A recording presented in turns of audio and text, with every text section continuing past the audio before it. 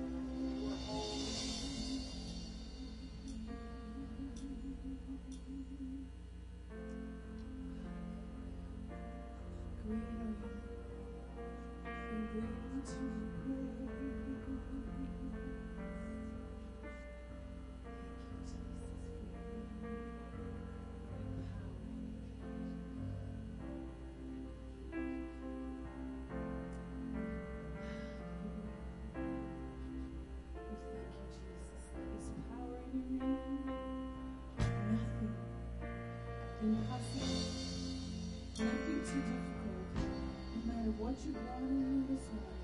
God is great. Amen. Hallelujah. Don't need to worry, don't need to fear. My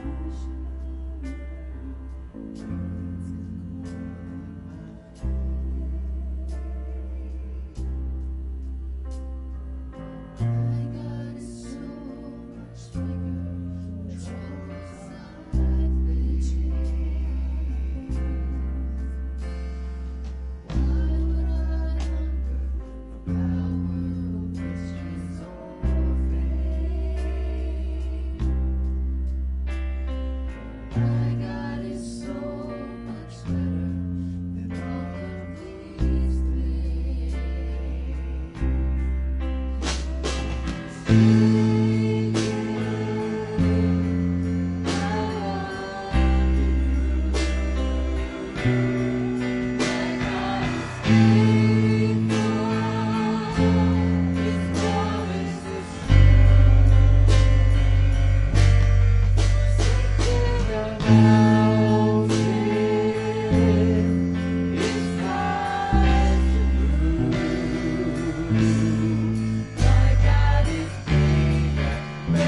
bigger, stronger.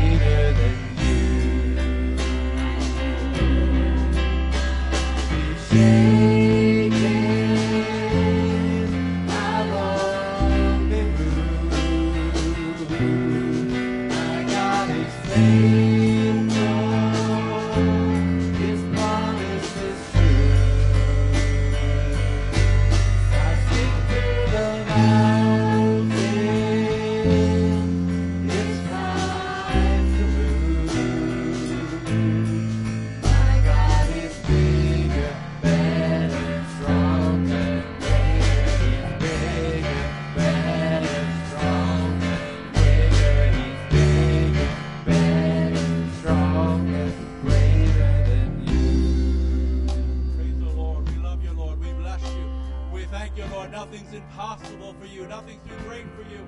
We thank you, Lord, that mountains are not intimidating to you. We bring every mountain, we bring every big problem to your throne this morning. Right now, oh God, we lay before you.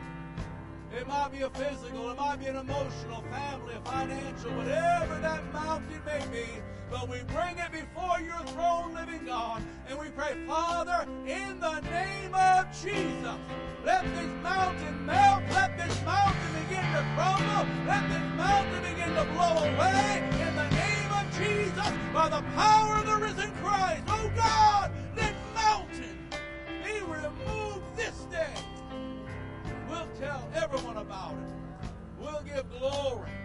Let tumors die, shrink, and disappear. Let infirmity go away, never to return. Let hearts that are weary and wounded receive peace. Let hungry souls be satisfied, greatly refreshed and revived and rejuvenated with joy unspeakable and full of glory. Oh, Father, we thank you that nothing is too hard for you. And we choose not to run from our mountains. We choose not to crumble in fear before our mountains, but we choose to bring them to you in faith, believing that you are a mountain mover of a God, and that you are able and you are willing to meet every need and to fight the battles for your ones that you love. Father, we thank you. The mountains that we brought to you right now, they are beginning to shrink. They are beginning to melt. They are beginning to crumble. And by the power of God, they will be removed. And we will bring you glory. And all God's people said, let's give Jesus a hand clap. Jesus, he's your mountain mover. Jesus, he's your way maker. Jesus, that mountain of sickness has got to go. That mountain of confusion has got to go. That financial debt, it's going to go. Oh, hallelujah. That broken heart, it is healed. It is healed. It is healed by the comfort and consolation of the living God. Hallelujah. Woo!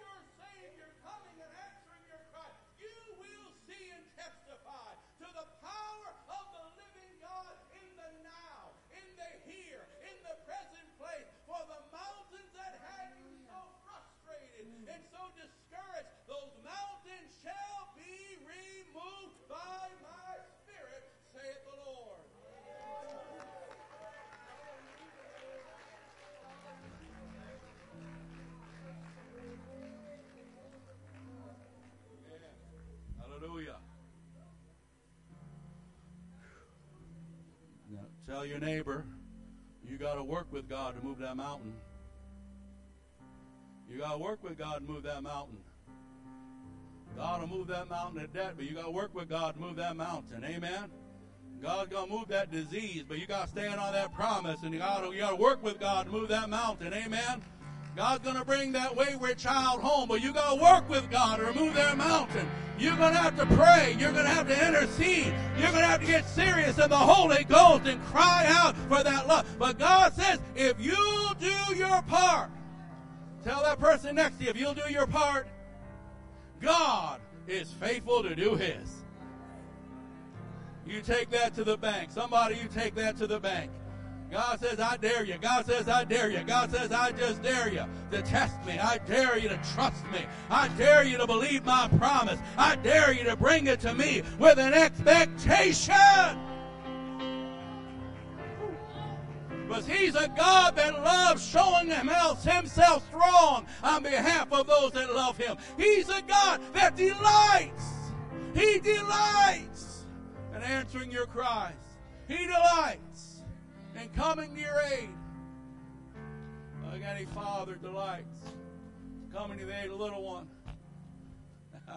Grandpa come in with that beautiful little girl. I said, no, I can't really be your grandpa. You too cute, baby. Oh, yeah. Oh, yeah. But our grandpa delights to pick him up. Grandpa delights, so he'd be there. He'd kill for him. He'd do anything with it. Delight, delight, delight. Come on, parents. Delight, delight, delight. Your heavenly Father delights in ministering to you and helping you. And he's a good God. Oh, he's a good God. He's a good God. Oh, he's a good God. Woo. Oh, hallelujah. There's no mountain too strong, no valley too deep. Oh, we're not serving a dead God. We're not serving a statue. We're not serving a philosophy. We're not serving some wayward craziness of the present hour. Our God is the living God. He's an awesome God. He's the almighty God. He's an ever-present God. Nothing too hard for your God, for your God, for your God. That mountain's gotta go. That trouble's gotta cease. In the name of Jesus, dear God, answer their cry. Oh, Father, release your power and turn that thing around. Do it in a mighty way. Do it in such a way. Well, men will just stand and say, look what the Lord hath done. Hallelujah. And if you believe that, just shout amen. And you may be seated. Hallelujah. Glory to God. Hallelujah. Hallelujah. Amen. Someone says, what's that? This is Pentecost. This is what Pentecostal churches do. Amen. Someone said, I grew up in a Pentecost. Well, this wasn't it. This is Pentecost. This is normal Pentecost. Amen. And I said Pentecost. Glory to God. Last time I checked, he was alive. Amen. Last time I checked, that book is yes and amen. Can you say that right? Woo. Hallelujah. Whoa. Reeling myself in. Hey, amen. Glory. Amen. Glory to God. He's wonderful. He's wonderful. Amen. And you know, it's so precious as we began to sing maybe that second song. All our little kids are going to children's church. Come on down. Come on down. Pastor Todd, you still hanging around? You with us? Come on down. All the kids. Come on, kids. Come on, girls. Come on. Come on, come on, come on. Right here, face everyone. They want to say how cute you are. They don't want to say how ugly pastor is. They want to say how cute you are. Come on. Amen. We're going to pray one more time. Whoever's here going to school, we're going to pray. Some weren't able to make it. It's last week, family vacations and stuff. We're going to bless them. But you know, we sang a beautiful song, didn't we? Generation to generation. I love that. Generation to generation. Don't you love that? I mean, from the little to the old, and some of us that are all of us that are in between. Amen. Praising God, rejoicing in the Lord. Isn't that wonderful? I'm hanging on that middle age as long as I can. Amen. Don't have faith to call myself young anymore. Too scared to call myself old. I'm going to stick in the middle. Amen.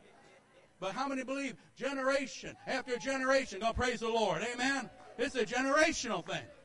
Isn't this beautiful? Isn't this beautiful? We're going to pray for them one more time. Pastor Todd, let's go right down the line. Stretch your hands out. In the name of Jesus, bless these little ones. Oh, give them a great school year. Give them a great year. Protect them. Help them to do good in their classwork.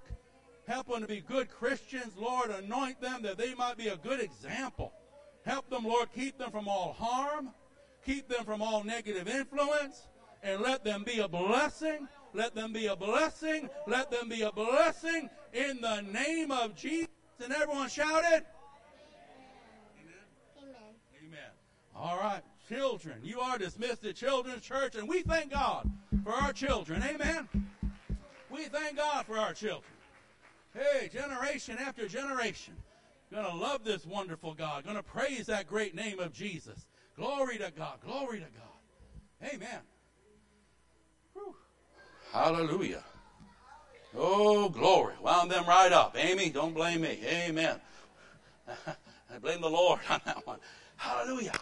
Glory to God. Man, if you have your Bibles, we are in 1 Thessalonians chapter 5, and we've been preaching through this book now for a number of weeks, a couple of months. We're coming to the tail end. There's probably about 4 more, after this, 3 more sermons from these final verses. So if you would, 1 Thessalonians, 5th chapter. Let's begin with verse number 12. The Bible says, "Now we ask you, brothers, to respect those who work hard among you, who are over you in the Lord, and who admonish you. Hold them in the highest regard and love because of their work. Live in peace with each other. And we urge you, brothers, warn those who are idle. Encourage the timid. Help the weak. Be patient with everyone. Make sure nobody pays back wrong for wrong, but always try to be kind to each other and to everyone else." And all God's people said. Use as a title this morning, Family Gifts, or Gifts for a Family. And this will be a 2-parter, and then we'll preach 2 other sermons on a few other verses. You know, one of the Apostle Paul's favorite names for believers was brothers. You see it in verse 12, you see it in verse 14. And in fact, he uses it 27 times in just 1st and 2nd Thessalonians, those 2 little books. 27 times. He uses that word brothers. He's trying to get a point across. The Spirit of God trying to get a point across. Amen? We're a family of God here. See, the name brother speaks and describes the church as a family.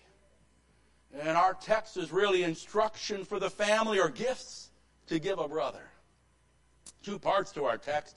We'll just touch on one real quick and spend most of our time on the other. But there's family leadership, verses 12 and 13. And then there's family partnership, verses 14 and 15. See, in verses 12 and 13, "Now we ask you, brothers, respect those who work hard among you, who are over you in the Lord, who admonish you. Hold them in the highest regard and love because of their work. Live in peace with each other." Family leadership. The Bible tells us, and we won't spend a lot of time on this, it's a good topic for a Wednesday night or a Sunday school class. We can go a little deeper in each word, but here it is. Simply, the Word of God says, respect them. Hold them in high regard and love, for they work hard for you. They care and are responsible for you and to you, and they will be held accountable one day because of you. They admonish you. They instruct you. They feed you because they love you, and that's their gift to you. So the Word of God speaks of how we support and treat our leaders, respect them and hide them, hold them up. And we thank the Lord. I know Christina and I always thank the Lord for such a wonderful congregation that loves and supports and has appreciated and supported us from day one, who prays for us, and especially those that pray for our boys. We greatly appreciate that, and we thank God for that. And I pray as we read these scriptures, it would move us to continue to encourage us to respond to others in leadership among us. And likewise, to lift them up, to respect them, to recognize they work hard, whether it's the board members or the various teachers and ministers of different groups that we pray for them. Pray for your Sunday school teacher. If your kids go to youth group, pray for the youth group leaders. Amen? Sunday school, etc. That's the best way to, you want good quality ministry? Pray for that ministry. Amen? And support it and respect it and so forth. So again, here we go, verses 12 and 13, family leadership, pretty much is emphasizing you and I, treating and supporting our leaders the way God wants us to. And everybody says, all right. Now, second one, family partnership, and that's where we'll spend the next couple of weeks. Verses 14 and 15. The Bible says, "And we urge you, brothers, warn those who are idle, encourage the timid, help the weak, and be patient with everyone." We all need patience. Amen. Now we begin. Verse 14. Notice that the word urge, verse 14. It's a stronger word than verse 12, so we ask you. When he's talking about leaders, so we ask you. Now that he's getting to everyone, he says, we urge you. It's a command, and the application covers everyone now. Now we're not just talking about leaders. Now this is for all of us to one another. And Paul gives us 4 more gifts that we need to give each other to keep the family of God healthy and growing and strong. And there's 4 things. We'll cover them in 2 weeks. He says, warn the idle. Warn the idle. Encourage the timid. Help the weak. Help the weak. Don't shoot the weak. Help the weak. Amen? Be patient with everyone. But how many know we're all not there yet? How about that? Amen? Well, we like to say on our backs there's a sign, under construction. We're all under construction, so be patient with everyone. But we start out with verse 14. Warn, warn. Warn those who are idle. Warn. We must remember that God's warnings. We'll start out generally at God's warnings, then we'll bring it to the specific, what Paul is saying here. We must remember God's warnings or God's gifts. God's warnings or God's gifts. And we must be quick to hear and heed the warnings of the Lord. They're gifts of God's love. They're gifts of God's mercy. They're gifts that say God cares and He's patient with us and He's kind towards us. His warning signs are lifesavers. They're marriage savers. They're ministry savers. They're destiny savers. They're sanity savers. They're soul savers. And to remove or to ignore a warning sign, take away that stop sign. Take away the one-way street. Take away the bridge out. And we plunge people into great danger, great harm, heartache. Now, the definition of warn. To warn is to put someone on guard, is to caution, to counsel, to notify, to inform in advance, give you a warning. Keep doing that. It's going to take you to a place you don't want to be. Now, the Bible teaches us, in the very first book of the book, the Bible, the importance of heeding God's warnings. We all know the familiar story of Cain and Abel, Genesis 4, that 4th chapter. Cain is warned by God. Cain had grown jealous because his brother's offering was accepted by God, but his wasn't. It's amazing. Sometimes we think God's blessing someone and we're not getting blessed. And jealousy came. There was an envy. There was an anger. There was hatred. And God warned Cain. He said, Cain, he used this terminology, sin is crouching at your door. It desires to have you, but you must master it. It's kind of a neat thing in the Hebrew. The way he says it, it's like there's a little demon outside in the bushes just waiting for you to walk down those steps. It's going to pounce on you. And that's the imagery that God used in the Hebrew. He said, Cain, sin's crouching at your door. It desires to have you. God says, I'm warning you. You got to master it or it's going to hurt you. It's going to damage you. It's going to inflict on that relationship. You got to overcome it or it'll ruin your ministry. It'll damage your marriage. It'll tarnish your testimony. What God was saying to him, it was what the Holy Spirit speaks to us when He convicts us. When the Word of God speaks to us. God's saying, I see something in you. And if you don't deal with it, again, it could be that relationship, it could be that habit, it could be that compromise, it could be that attitude. If you don't deal with it, it will destroy you. It will harm you. And I don't want it to harm you, so I'm giving you a warning. I'm telling you ahead of time. Beware, beware. Reach out. Don't turn around. Go. But you see, sin starts as a seed in the mind and in the heart before it becomes an action and releases its fruit and its consequences. It starts as a seed that I've got to justify, I've got to mull over, I've got to feed it, I've got to rationalize it, the deceiver is working and I'm accepting. You don't just wake up and do something crazy, but little by little. And the warnings of God are the things that God says, stop that. But we know the story. Cain rejected. He shrugged off God's warnings and sin won, didn't it? Most of us know the story. He killed his brother. And in fact, he got such an attitude towards God that when God shows up after the terrible thing, He says, where's your brother? And it's such snotty. Don't get snotty with God. Cain got snotty with God. Forever, he's noted as a bad person. Snotty. Am I my brother's keeper? He just killed his brother. And God's calling him to account that he's going to get cocky with God. Don't get cocky with God. Okay. You don't mess with God. You mess with your little friends, don't mess with God. Hallelujah. Yeah, I got to preach what I got. It's here. It's right here. I'm trying to move on. You know, Cain murdered his own brother. And God warns us. Here it is, talking to you. And God warns us when He sees seeds of sin and danger taking root in our hearts and in our minds. Let us learn from Cain and take seriously the warnings of God. They'll spare us much sorrow and embarrassment. Let's give no place to the devil, but if you give him place, he'll work his ugly work. And let's master the things that desire to ruin our testimony, that try to sabotage our walk and our witness and even shipwreck our faith. Friend, listen. Stay tender towards the Holy Spirit. Stay tender towards the Holy Spirit. That's heaven's alarm system that tries to warn us and turn us from things that are damaging and put that spotlight on things that are potentially dangerous. You see, the Spirit of God wants to protect us and keep us from the traps and deceptions of the enemy. The enemy doesn't want you making it. He doesn't want your marriage making it. He doesn't want you fulfilling your destiny. He doesn't want you going forward in God. He wants you walking in circles. He wants you going backwards. But the Spirit of God will try to warn you from those things and keep you on that proper path and show you when something maybe has taken root in you that's going to be dangerous if you don't deal with it. We live in a day, unfortunately, where many leave church and they live in sin. Well, what's happened? They became desensitized and just callous instead of tender. They're hard towards the voice and the loving warnings of the Spirit of God. And it's costly. Now, in that same book, just 2 chapters later, there's another man who was a different man. He was a man by the name of Noah. Now, Noah was different. The Bible says he was a righteous man.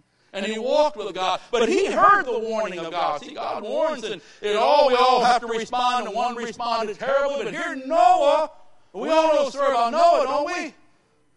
God warned him. A flood of judgment was coming. And Noah responded, so differently than Cain. Noah responded to God's warning, and it saved him and his family. Others mocked, but they were swept away when the time finally came. Every man must choose his own response to the Word and to the voice of God. Every man must choose his own response to the voice and to the Word of the living God. I encourage us this morning, let's imitate Noah's faith. Let's hear what the Lord is saying to us in this present hour, and let's respond to God's Word and God's warnings. And by faith, ladies and gentlemen, let's build an ark, a life, a home that will preserve and protect our families from this present evil age. Can somebody say amen? Again, the warnings of God. The warnings of God are God's gifts. But in this modern church, we've so corrupted the Bible. We've so corrupted true Christianity that we've allowed the enemy to take things that are expressions of God's love and compassion and make them seem like a negative thing. But the warnings of God, like a parent, any good parent, if you see your kid going the wrong way, you just turn the other way and ignore it? Or do you say, listen, that's not going to work out good. You better watch that. You better be aware of that. Get an end to that. The warnings of God are His gifts. We see example after example in the Scripture. It could be the written Word of God. That's why it's important to read your Bible. It'll encourage you, but it'll also warn you, keep you on the straight and narrow. Amen? It'll speak to you. The Holy Spirit will bring things to your attention if you read it. And then there's our personal conscience. But our conscience is only as good as the health of our conscience. I pray that we would, certain cows, they're fed certain things. You see, they're fed blah, blah, blah. They don't get this and that. But, Christians, we got to feed our conscience with the Word of God. May your conscience be healthy if you feed it the Word. Amen? That'll keep it healthy and keep it tender. Our present circumstances are often God's way of speaking to us. It's amazing how people don't see God in their circumstances. As if everyone else can see it. Hey, wake up. Can't you get it? One of the ways God speaks and warns us through our circumstances. The voice of the Spirit is another way. The voice of a friend. The words of a leader. An authority figure. Even a stranger. I've had ungodly coaches, and I can still remember advice they gave me 40 years later that is helping me, and it's blessed me through the years. Because the fact is, if you have a teachable spirit, I can hear my dad now, don't be a know-it-all. You're not nearly as smart as you think, son. He was usually right. Still is. Amen. But if we have a teachable spirit, it's amazing. God can teach you through anything. God can teach you through an ungodly person at work. God can show you something through a situation you're not even involved in. You just happen to see it on the other side, but God speaks to you through it, and it winds up blessing you. I'm just saying, if we're teachable and have a teachable spirit, it's amazing how God can speak to us. And God will warn us. Why? Because God loves us. And God wants the best for us. And He sees things that can get in there that kind of, anyone, I'm going off the rail now, but anybody know that, remember that Snickers commercial? You know what I mean? You get the hungry, the guy's hungry, right? He's turned into a monster, and they say, here, have a Snickers bar, amen? Because when you get hungry, you're angry. Oh, you're ugly when you're hungry. Isn't that right? And you know what? Sometimes that happens. See, sometimes that happens. We become another person if we're not teachable. But when we allow God to speak to us, God will teach us and God will guide us. The warnings of God are safeguards from heaven. It's God's way of protecting us and preserving us in what's dear to us. See, God cares about what's dear to us. And that's why He tries to warn us that way. They're expressions of God's great love and care. So let's embrace them. Let's appreciate them. And let's respond. You know, I was blessed with a wonderful upbringing. I had a great parents and small godly home. Just I was blessed. And so that's the only thing I knew. Amen. I didn't know anything else. Boy, I've run across many people in my day. Boy, I wish I had a parent that would have stayed on me, would have kept me from a lot of heartache. I wish I would have had a parent that was there that loved me enough to give me some boundaries and borders, that I wouldn't have gotten involved in some things. And we recognize that the warnings of God are the expressions of God's love. And so when God speaks to us, let's not shrug them off. Let's not ignore them. Let's be humble enough to accept them from the arms and the voice of a loving Heavenly Father and respond to them. Can you say amen? All right, now let's go to what Paul is talking about specifically here. That was general. Paul instructs the church to warn those that are idle. Verse 14, warn those that are idle. What's he talking about? Well, the word idle can mean, King James, New King James, the unruly, the loafing, those that are out of rank, those that are being careless. They're out of line in their behavior or conduct, and we can apply it to someone's personal walk or their family behavior. That word idle in the day of the Bible day, it was a military term for a soldier who didn't keep rank. It describes someone that's guilty of disorderly conduct, a person who sets themselves outside the necessary given standard, a soldier who wouldn't keep rank but kept marching his own way. They tend to abandon their post and neglect their responsibility and their duty. They ignore the common standard. And in so doing, they cause a friction and a confusion and a frustration in the ranks. You get some joker who wants to march his own way. Well, he's messing up everyone behind him, and you got to get with the group. Amen?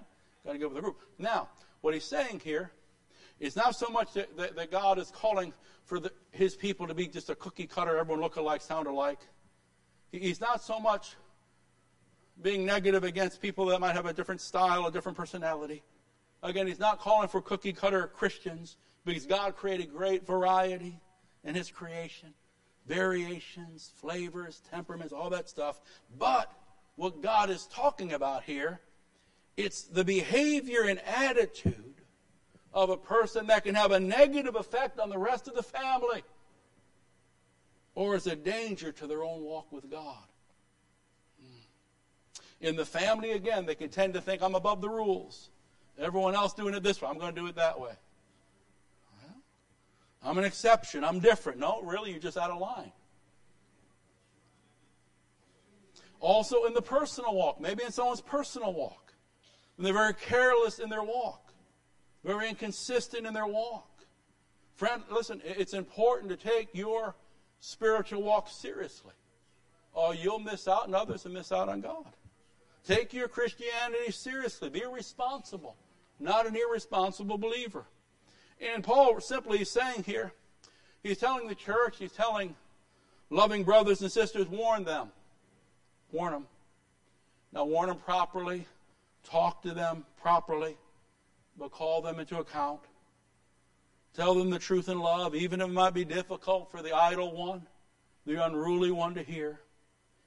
You have an obligation to lovingly warn the straying or strife-producing believer. Now, this gift, it has to be given lovingly, wisely, gently, discreetly, privately, sincerely. But again, I think the easiest illustration for everyone to remember is like when a parent sees a kid and you know the attitude, something changed, has to be addressed. Or something they're starting to act, their behavior is just, it's out of line with what they know is proper. And if it continues, and then there's a loving, I'm going to warn the idle. Hey, look out for that. Hey. So Paul says here, the Bible, see, if a person stays out of rank long enough, they'll sever themselves from the family. They'll stray from the ranks of the redeemed. They'll get callous. They'll get more callous to the voice of the Spirit. And they'll drift from God's path and plan for their life. They'll create strife and frustration in the larger part of the family. So the Bible says, verse 14, warn the idle. Is that in your Bible? All right. But please, please, please, I'm asking please, don't take this as a personal deputizing and begin a warning ministry. God knows we don't need that. Can you say amen? This should flow out of a love and a concern for our brothers and sisters. When we see something happen, not just once in a blue moon, but we see a pattern, and that it's done properly with compassion. Amen? We don't want to start a warning ministry, but we do want to be faithful as a family to properly practice the Word of God, that we might be a healthy group. Can you say amen? All right, all right. I don't want to take a long time with that, so let's go encourage the timid. And everyone said, phew, all right. Again, verse 14, let's look at that. And I urge you to brothers, family of God, who love one another, who are supporting one another, warn those that are idle. But here it is, encourage the timid. Encourage the timid. Let's spend our time looking at this, the timid, the priceless gift of encouragement. Praise God for that. God says encourage the timid. Don't beat up on them. Don't. Timid means faint-hearted. Timid here means discouraged, fearful, given into quitting, lacking courage. In the Greek, literally, this is those whose souls are small souls instead of big, bold. They tend to be negative and defeated people. And they need a brother or a sister's encouragement. These are people that maybe they're struggling with the weight of life. They're feeling drained. They're feeling down. How do we like to say it? They're feeling broke, busted, and disgusted. Amen. Yeah, they're just, in circumstances of life, as seasons change and circumstances change, and seasons that are pressing them down and just exhausting their strength and just really working them over. And God says they're weakened and they're timid here, they're faint-hearted. But God says, encourage them. And this particular word for encourage is close-range encouragement. Close range.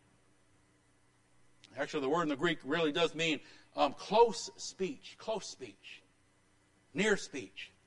It's not yelling from a distance, hey, get with the program. Get your head out of your duffel bag. It's not, no. And that's not pull yourself. No. It's not even from a distance saying, you can do it. There's time for that, but that's not what this word is looking at. This is a gift that is given eye to eye. Helps to have a relationship if you're going to get eye to eye. Amen?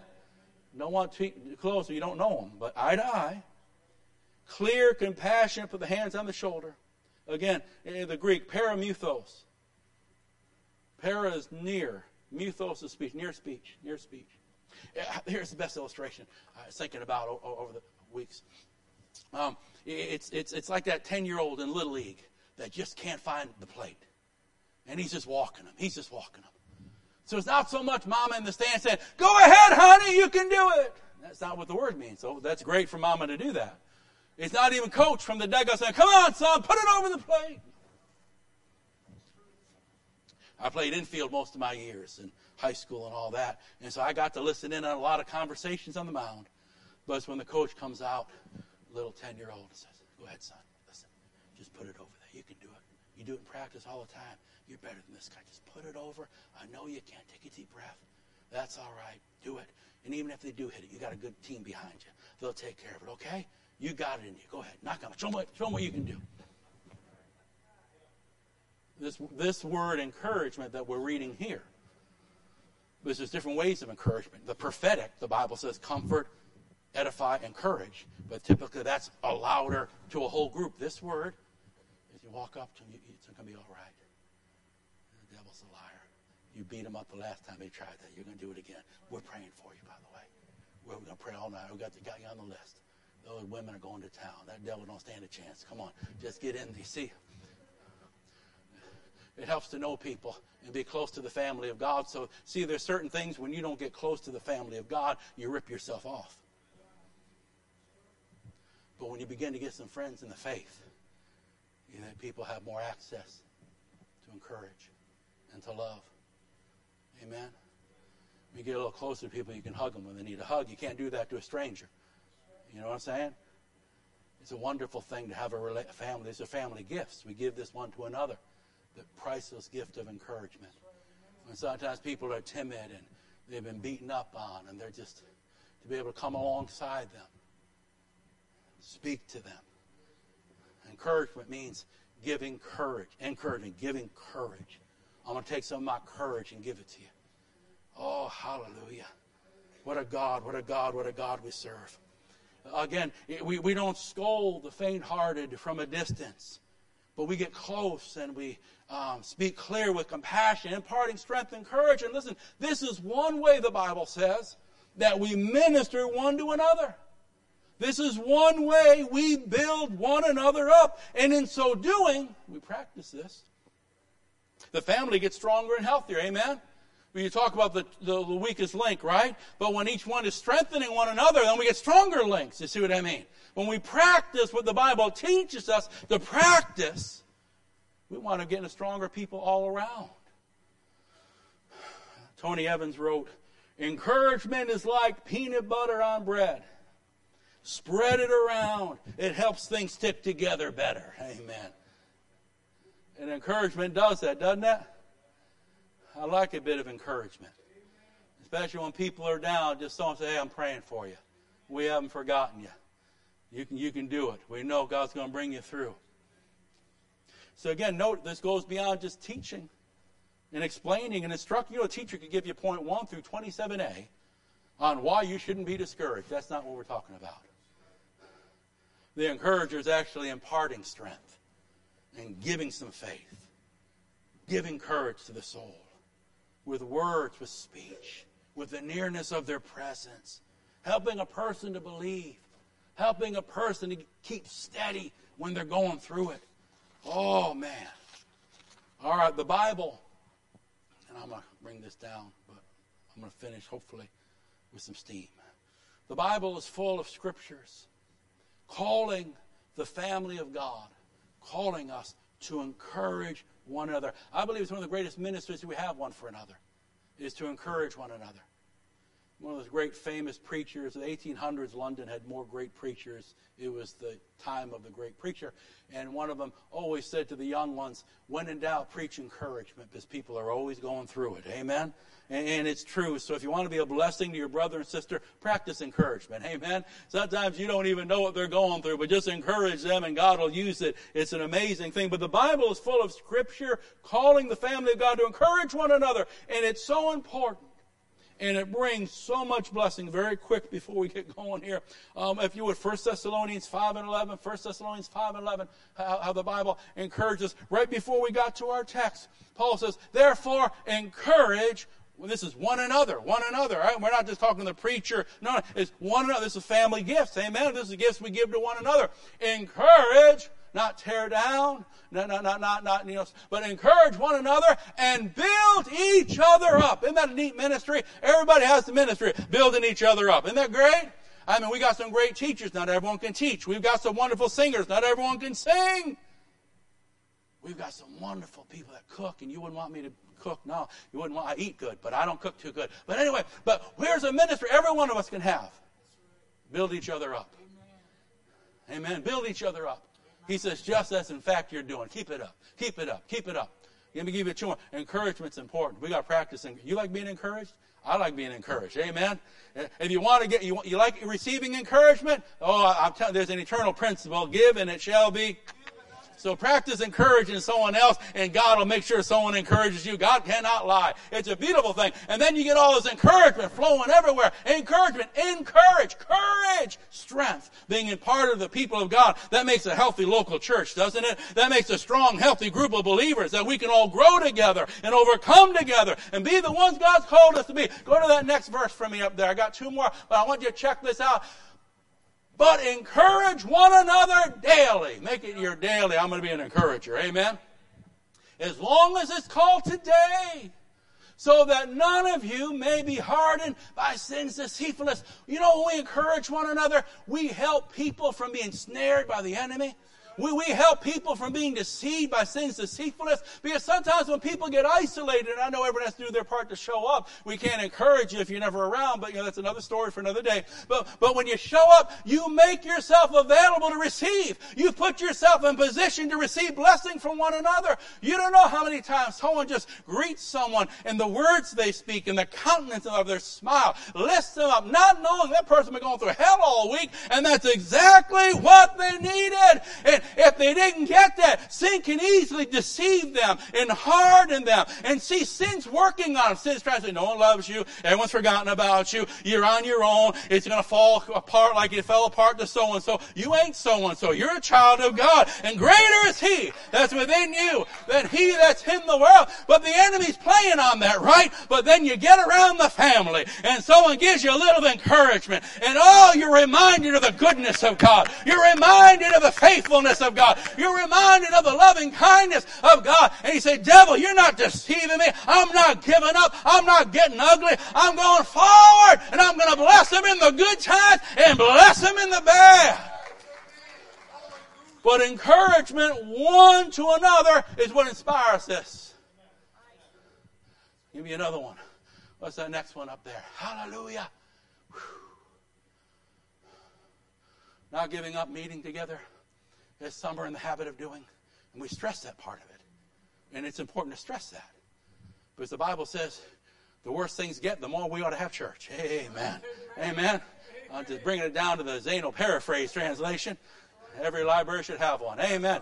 But Paul says, don't stop coming together. But when you do come together, look at one of the things that the Word of God highlights when we come together, something we should all be doing, not giving up and meeting together, as some are in the habit of doing, but encouraging one another, and all the more as you see that day approaching. Man, the worse things get, the more we ought to encourage one another. Stay strong in Jesus. Keep trusting in the Lord. It's coming. He's coming back for us. It won't always be like this. Stay separated from that world. Don't believe the lie of the enemy. Stay pure. Stay holy. Stay devoted to Jesus. It will be worth it all. Hallelujah. And we encourage one another. One of the things the Bible teaches when we come to church is not to be a critiquer. It's not to be a whatever, but it's to encourage one another. And more as the day approaches. And friend, that day is approaching. You better make sure you're right with God. That day is approaching. I don't think Jesus is coming back soon. Well, you might not think that, but you might be going to meet Him sooner. Woo. Ooh, easy getting to go down that road. Amen. But I'm going to get back into the encouragement mode. All right.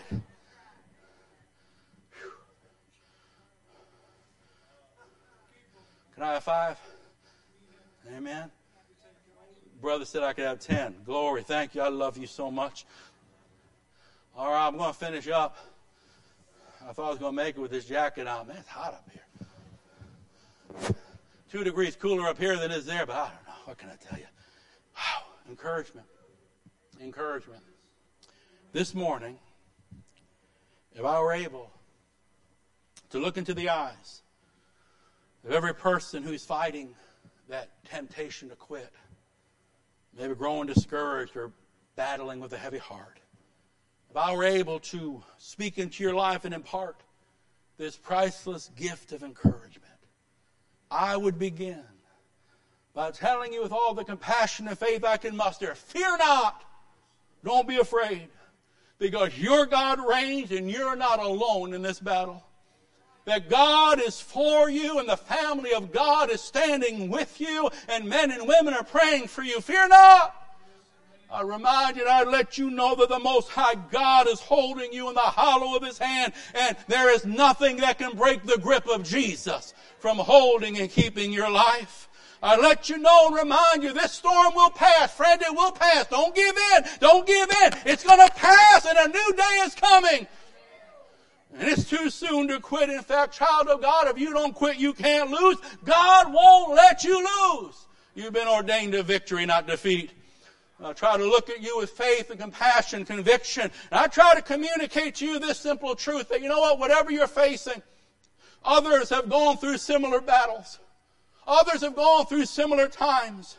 And by God's grace, they came through, and so will you. They made it, and so will you. Oh, so will you. Somebody, you're going to make it. You're going to make it. The devil is a liar, and God's faithfulness is undefeated when it comes to bringing His people through. Can you say amen? Oh, you're going to make it. You're going to make it. I tell you, fear not. If I could talk to those that maybe are lonely this morning, maybe a little bit discouraged, I'd remind you of the great faithfulness of our God. Oh, great is His faithfulness. I'd remind you of how far He's brought you.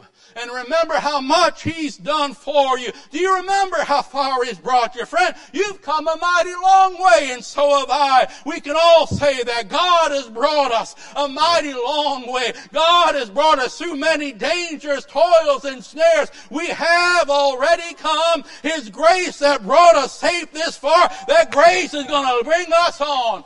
Oh, the devil can huff and the devil can puff. I want you to know, if you're a Christian, you're going to make it. The same God that brought you here will take you forward till you cross the finish line. I'd remind you that your God hasn't changed. Your God, He is the same yesterday, today, and forever. And just like you made it through in the past, friend, He'll do it again. He'll do it again. Somebody, He's going to do it again. He's going to come through again. He'll answer your cry. He'll protect you. He'll provide you. He'll make a way. He'll touch your life. He'll stand up for you, for the battle is the Lord's battle. And there is a grace and there is a comfort. There is a compassion of God that is greater than anything hell will ever throw against you. You're a child of God. Stir yourself up and believe His word and stand on His promise and know that you are more than a conqueror in Christ. Oh, yes, yes, yes.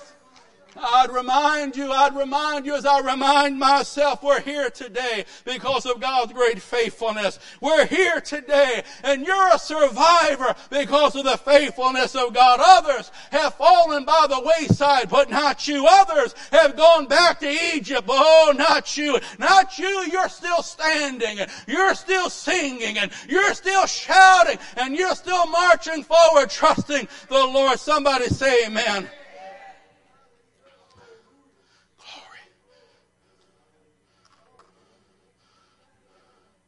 And then if I saw a little light flickering in your soul, I said, I'm going to pour a little more gas on this thing. I said, oh, now it's time to fight back. Tell your neighbor, fight back. That devil's had you down long enough. Time to fight back. Then he was laying down. Let Slewfoot lay down. You're more than a conqueror through Christ. Can you say amen? I'd have to remind you, listen, you are not unable. You are very able. God has given you abundant resources to fight back. He's given you the power of praise and the privilege of prayer and precious promises that you can claim and you can stand on because you are a child of God. I'd remind you now, listen, now you're starting to feel it. Now you're starting to get your second wind. Go ahead and get back in that battle. Don't you be the devil's punching bag. Instead, you punch back with praise. Go ahead and praise him. You might not feel it at first, but go ahead and praise him anyhow. One of the ways you get back to victory is through the power of praise. It disperses that cloud. It defends your heart. It brings the victory to pass. If I could tell the young Christian something to walk home with, listen, consistent spiritual victory comes from the act of the will, not the emotion. I mean, some people, you might as well put it on the calendar. They're going to be up, they're going to be down, they're going to be up, they're going to be down. Because life is up and down. And if you're given to live by the emotion, well, just watch the news, see where they're at. But when you make your mind up, I'm going to walk by the will. Faith walks by the will. I will to believe. I will to praise the Lord. I will to stand on his word. You don't see what it looks like. Yeah, my will is I'm going to will what I want to will. I'm going to bless him in the midnight hour. I'm going to praise him on the mountaintop. Praise him. There's the power of praise. Stir that thing up and begin to praise God. Even when it's not easy, even when it's not, and when things around you don't look at, praise God, he's worthy, amen? And as you praise God, it begins to disperse that cloud that wants to suffocate you and wear you down and hold you back. That praise disperses that thing. And praise guards your heart from the seeds of the enemy's worry and fear and condemnation. Because praise causes you to get your focus back on him who is altogether lovely, who is holy and awesome. The enemy will suck you in deer and then headlights into the problem, into the bad report. But when you choose, I'm going to praise God. I might not feel like it, but he's worthy of it. I'm going to pray. I make up my mind to praise him. Amen. And it's amazing. As I praise him, it's hard to be critical when you're praising. It's hard to complain when you're praising. Isn't that right? And when I'm praising, I can't be looking at the mountain and the fear. I'm looking at the Lord when I praise. And as I look to him, the source of my strength, things begin to stir in me and things begin to happen around me. There's power in praise. It's a weapon at your disposal. Use the resources you have to fight back in Jesus' name. I hate the devil. Amen? I hate him. Don't you hate him? You see what he tries to do to your kids and to your friends. You got to hate that devil. So I'm not putting up with him. I'm going to fight back. I know one thing he hates. He hates Jesus being glorified. So I'm going to glorify the Lord. Isn't that right? He wants me to suck my thumb and fall down. Oh, no. I'm going to get up. I'm going to lift up Jesus. I'm going to lift up Jesus. He said, I be lifted up. I will draw. Oh, man. Habits of praises of his people. Power of praise, and there's the privilege of prayer. You got a privilege. You got an invitation. God greatly desires. Come, come. I know you're hurting. I know you're frustrated. Well, come. The world's not going to heal you. Come. Come boldly, come confidently to the throne that's called grace. Amen. It's a throne where there's mercy and grace. It's a throne where you can pour out every heartache and every frustration. You can lay down every fear. Jesus said, men ought always to pray and not faint. You see, not give in to the thing, not collapse. But in prayer we find strength to go on. In prayer, the prophet said, they that wait upon the Lord, that draw near God, shall renew. That word renew means exchange. You throw off your jacket of heaviness and take on God's jacket of strength. Amen. You take off your jacket of confusion. You get God's jacket of peace. Where does that happen? In the presence of God. In the prayer closet. In the prayer closet. And I'm so thankful that we have such a wonderful group of prayer people. You can call them and they pray. But nothing can be exchanged for your personal time of drawing near to God and talking on the Lord and lifting him up and giving him your needs and receiving. They that wait upon the Lord shall renew their strength. They shall rise up like wings as of eagles. Why? Because we're casting our cares and we're receiving. There's a biblical principle called the principle of exchange. You don't just walk into the store and walk up to the guy at the deli. I got an exchange. Well, the exchange booth is over there. Isn't that right? I never do an exchange. I don't know if I've ever done one. I just say, get my wife to do it. Amen. But I do know this much. There's a certain place you got to go for an exchange. Amen? And there's principle of exchange. Glorious principle. He was wounded for, he was bruised for, the chastisement of our peace was upon, and by his stripes we are. Exchange. They that wait upon the Lord, renew, exchange. You can come in with your weariness, your fear, your frustration, your discouragement. But you don't got to leave with it. But you can exchange. That place of exchange is the presence of God. The throne of grace is in that place of prayer.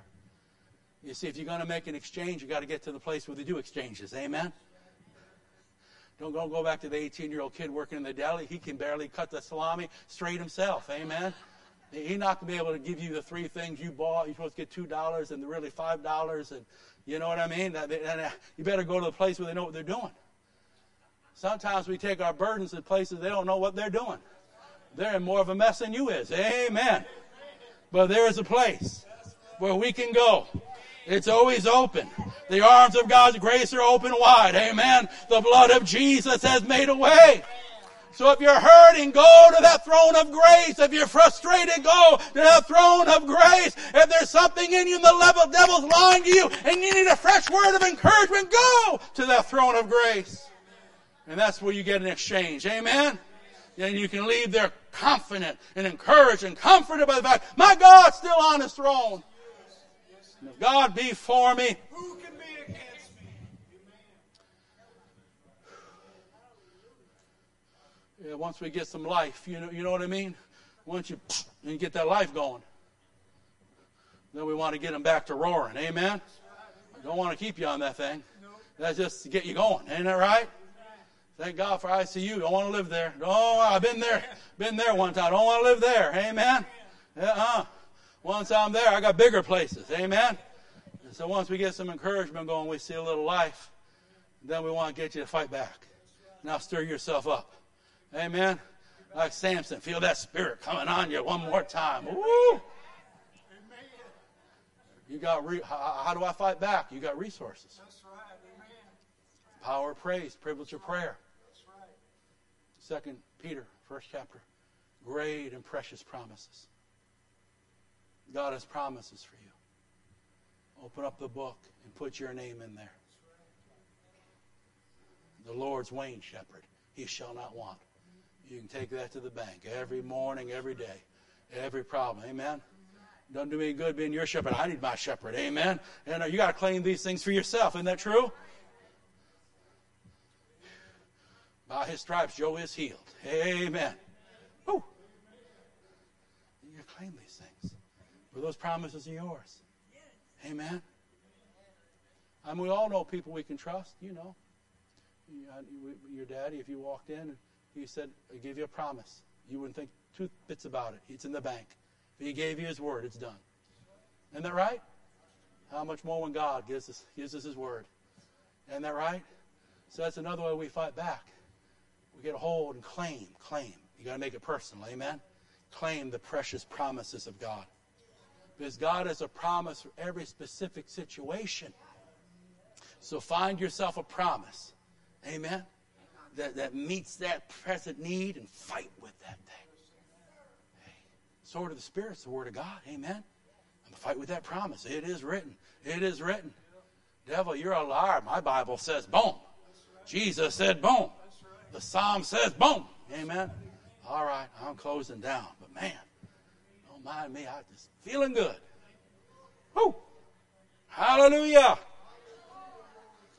All right, we're going to close like this. Let's close like this. Family gifts. Family gifts. It's time to fight back. Number one, we covered the warning part. If God is speaking to your heart, heed the warnings of God. It's his love. It's his compassion. He doesn't want you to reap that thing. He doesn't want you to be deceived by that thing. So if God starts speaking to you, just take it as the loving advice from a Heavenly Father that never makes the wrong piece of advice. Amen? And respond to it and obey it. Amen? But secondly, encourage the timid and the discouraged. You know, friend, God's going to bring you through whatever you're battling with. And God is working on your behalf. So how about if we close like this? If you need prayer, we'll be here to pray with you. If you need oil, anointing for healing, we're going to pray. Pastor Todd, I would believe God. If you just want to come and pray, if you have a need, we'll pray with you. But the rest of us, how about this? Let's just close the service by giving God some praise in advance. How about for things He's done and things He will do? Amen? And if you're fighting a battle right now, I dare you, praise Him before the answer comes. Just show Him you so believe God. You are so trusting and sure that God will bring you through. You don't need to wait for an answer. Amen? You can praise Him right here, right now, in faith, knowing God is working, and God's going to work His good work in your life. Is that amen? All right, stand with me, please. Stand with me. Hallelujah. Oh, glory to God. Then we're going to sing and pray one for another. And I pray, let us practice encouraging one another. Amen? I mean, you can do it through a card. You can do it. There's so many ways, but let's practice encouraging and building one another up, and therefore we keep each other strong and vibrant in God. We pray, Father,